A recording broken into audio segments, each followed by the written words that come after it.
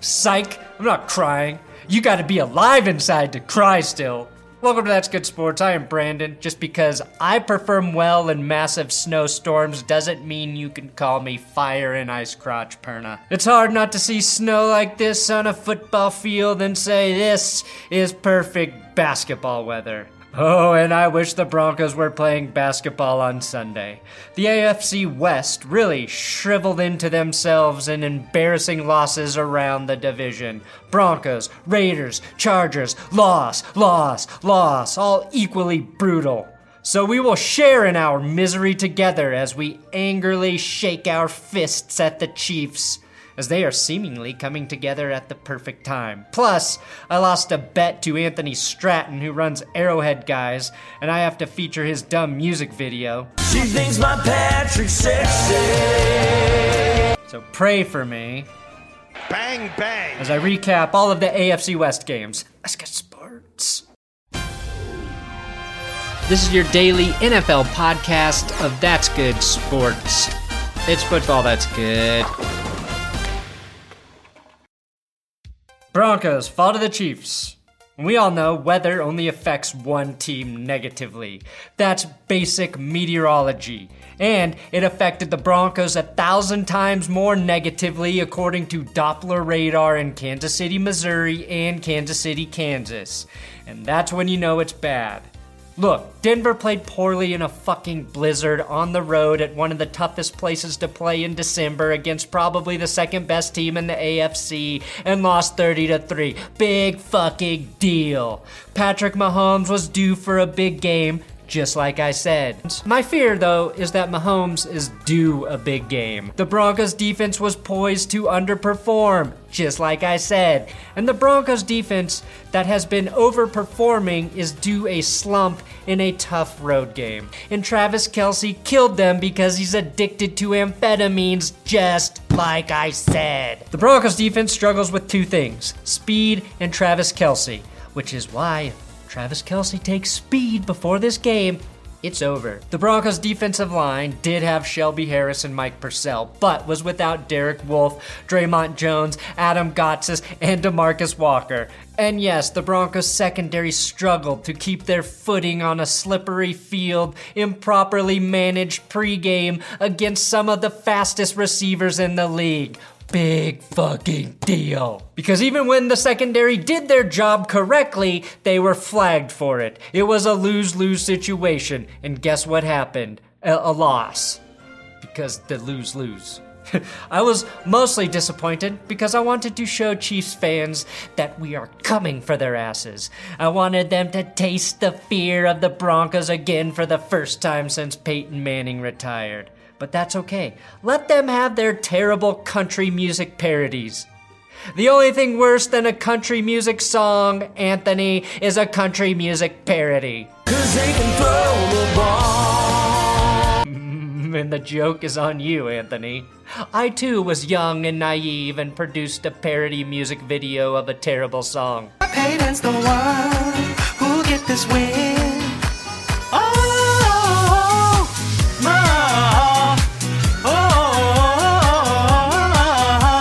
Only to have it backfire in my face with the horrific loss in that Super Bowl. So when your Chiefs lose in the first round of the playoffs to the Bills or to the Titans or to the Steelers, you will know why. Thinks my Patrick's sexy. And when that happens, you will look yourself in the mirror and feel sick. Sick like I did. All kidding aside, Anthony has been super cool to me and a supporter of my show, even on his Chiefs blog, so give him some love. After all, love never killed anyone. Well, maybe Romeo and Tom Hanks in Philadelphia, but you know what I mean. If you're into polluting your eardrums with vile songs, check out his blog or his YouTube video song channel. More importantly, never ever make a bet with the Chiefs fan, because that will actually defeat your soul. You know, it's more than just winning and losing. It just defeats my soul, you know, to go out there and, you know, play the way we play and, you know, lose the way we lose. Vaughn. Turn that frown upside down. Somebody show this video to Von Miller. It's time to reflect positively. Not about this game. Forget about the Clouds using Arrowhead Stadium for a snow abortion, and your rookie quarterback not playing like Patrick Mahomes in this matchup. The future in Denver is bright, or at the very least, evenly lit. And come December 2020, the Broncos will be fighting for a wild card or playoff seeding. This Broncos team has young, promising players developing and could make significant upgrades this offseason through free agency and or the draft.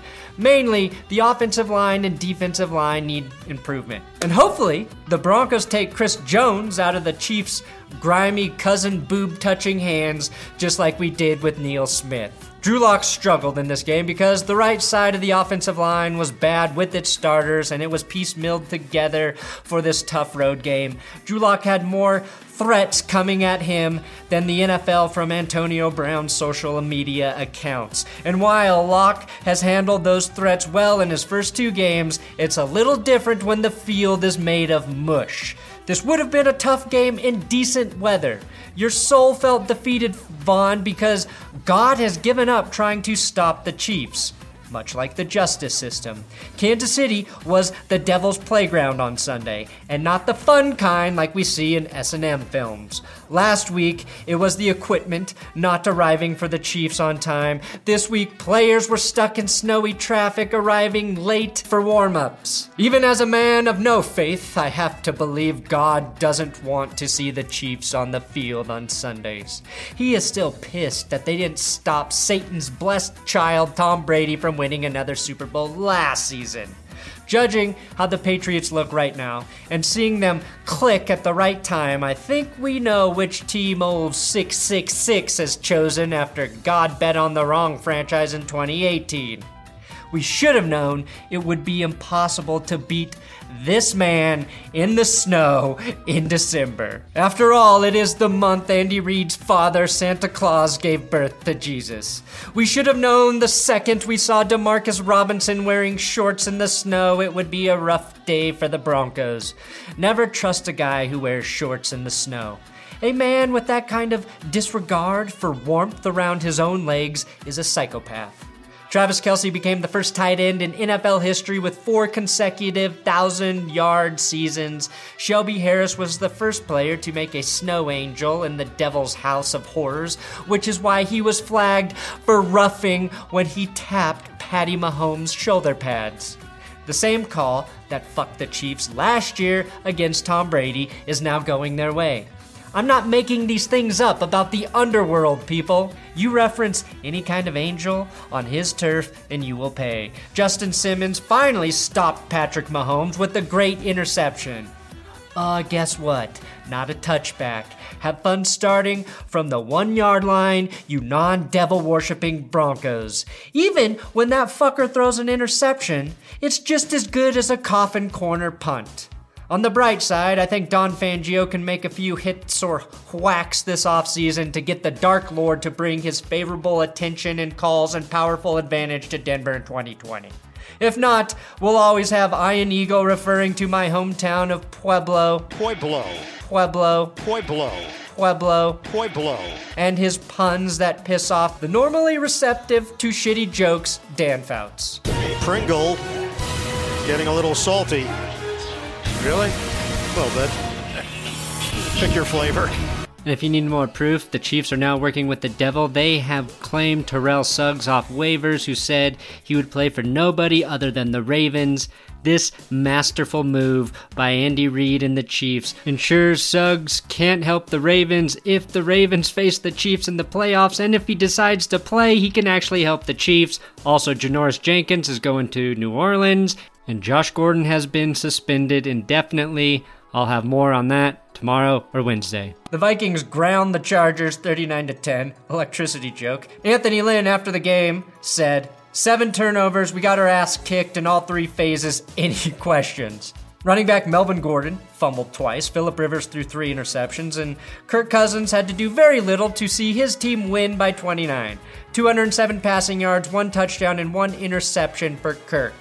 Mike Boone took over for an injured Dalvin Cook and rushed for 2 touchdowns. The Vikings gave everyone a carry in this game. Thielen, Diggs, CJ Ham, BC Johnson all had a carry. The bad news for Minnesota is Dalvin Cook suffered another shoulder injury. He was already dealing with the shoulder injury heading into this game, and the Vikings were coy about this new one, but it's also a shoulder injury, but not the same shoulder injury, and Mike Zimmer confirmed, I don't know, I'm not a doctor. I'm not a frickin' doctor either, Mike. But if I saw my running back playing telephone with an oxygen mask on the sideline, I might have him checked out for a concussion in addition to his new shoulder injury. Now, I expect a full investigation from the NFL on how the Vikings mishandled the Dalvin Cook injury. Minnesota is in a tough spot, though. They have very big games coming up against division rivals these next 2 weeks, but would probably be best served resting Dalvin Cook so he can be healthy for the playoffs. To complicate things a bit for the Vikings, talented backup Alexander Mattison was out in this game with an ankle injury. If he is healthy, between his hard-nosed running and Mike Boone, the Vikings should feel confident resting Cook. If Madison can't go Sunday, how Zimmer handles this situation could play a key role for the Vikings' postseason success. The Jacksonville Jaguars beat the Raiders 20-16 in the final game in the black hole. And in honor of its closing, I will refrain from any sex jokes. Anyways, the Raiders pounded the Jags until they pounded too hard, causing them to prematurely peak and lose. The Jags came back from down 10 in the fourth quarter thanks to 2 Chris Conley touchdowns, perfect play from Gardner Minshew, and an untimely roughing the passer penalty. And both of Derek Carr's Hail Marys failed, and the final Hail Mary bounced off of Keelan Doss's face to seal the Jags' win. Last game, jagging off into the black hole. Now, something weird happened with the clock for the Raiders at the end of the game. I couldn't believe it. I've never seen anything like it. I've got people up in a press box that clearly tell me he gave himself up in the field of play. And I'm waiting for the clock to wind to 2 minutes. I'm still waiting, and it never happened. And unbelievable. I thought somebody would overturn it. I thought that's the reasoning for instant replay, and yeah, your lease expired, Gruden. The landlord wants you to get the fuck out. The officials had to tell the crowd to stop pointing lasers on the field. Please stop using lasers aiming at the field. Do not aim a laser at the field, at the coaches, the players. Stop. And that was the least of their worries as the lasers in the black hole turned to trash, which is also a line from the sci-fi erotica I write to get my wife in the mood. And the trash turned to chaos as security tussled with fans, people were bloodied, the media was asked to leave the field to avoid the violence. Basically, the only ending we expected in Oakland, but with maybe less semen. Yeah, I expected much, much more semen in the black hole. I love them, and I'm sorry about the outcome today. Thanks for watching another episode of That's Good Sports. Please subscribe here on YouTube. I'm on Twitter, Instagram, if you want to follow me on those social media platforms. If not, consider following at Wilkie6. He helps me write these football videos here. He is the Robin to my Batman. I am Batman. This is your daily NFL podcast of That's Good Sports. It's football that's good.